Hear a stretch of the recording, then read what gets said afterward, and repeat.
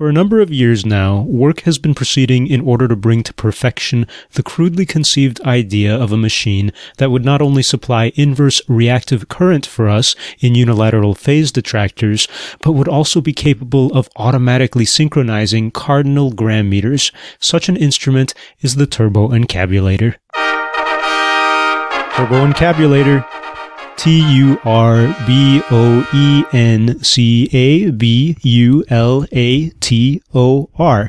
Turboencabulator. So sometimes you'll find that this word has a dash in it, separating the turbo and encabulator part, but it's not like that really matters because that's not a real word. Turboencabulator is not a real word used by any serious engineer for any purpose.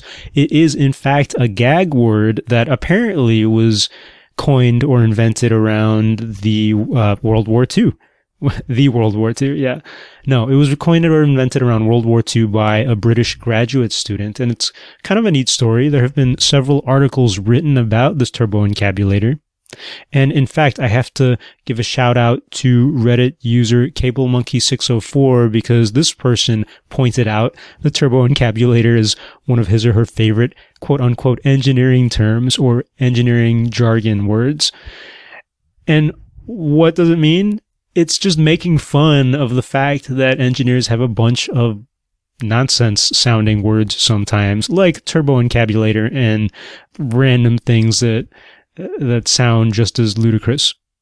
That introduction that I read in the very beginning of this podcast actually comes from a video made in the 70s, also lampooning the idea of engineers and, technical people saying a whole bunch of stuff that nobody really knows what it is or that doesn't actually mean anything. In fact, you should Google turboencabulator on YouTube and you can find that video. It's kind of cool. There's a narrator who apparently did a lot of training videos for engineers and technical videos for different corporations in the 70s. And he did this in one take, just not just saying what I said in the beginning, but he said a whole bunch of other stuff, making fun of, the turboencabulator and cardinal gram meters and all that other crap that sounds fancy.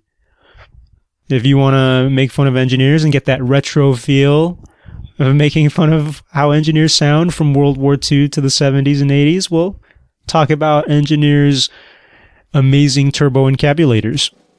That's our engineering slang fake word of the day. Happy holidays from your host, Pius the Engineer. I also host a longer format podcast called the K-12 Engineering Education Podcast, and you should go check it out. Visit the website, k12engineering.net, and learn a little bit about how to learn or teach engineering to people of all ages. Till next time, thanks.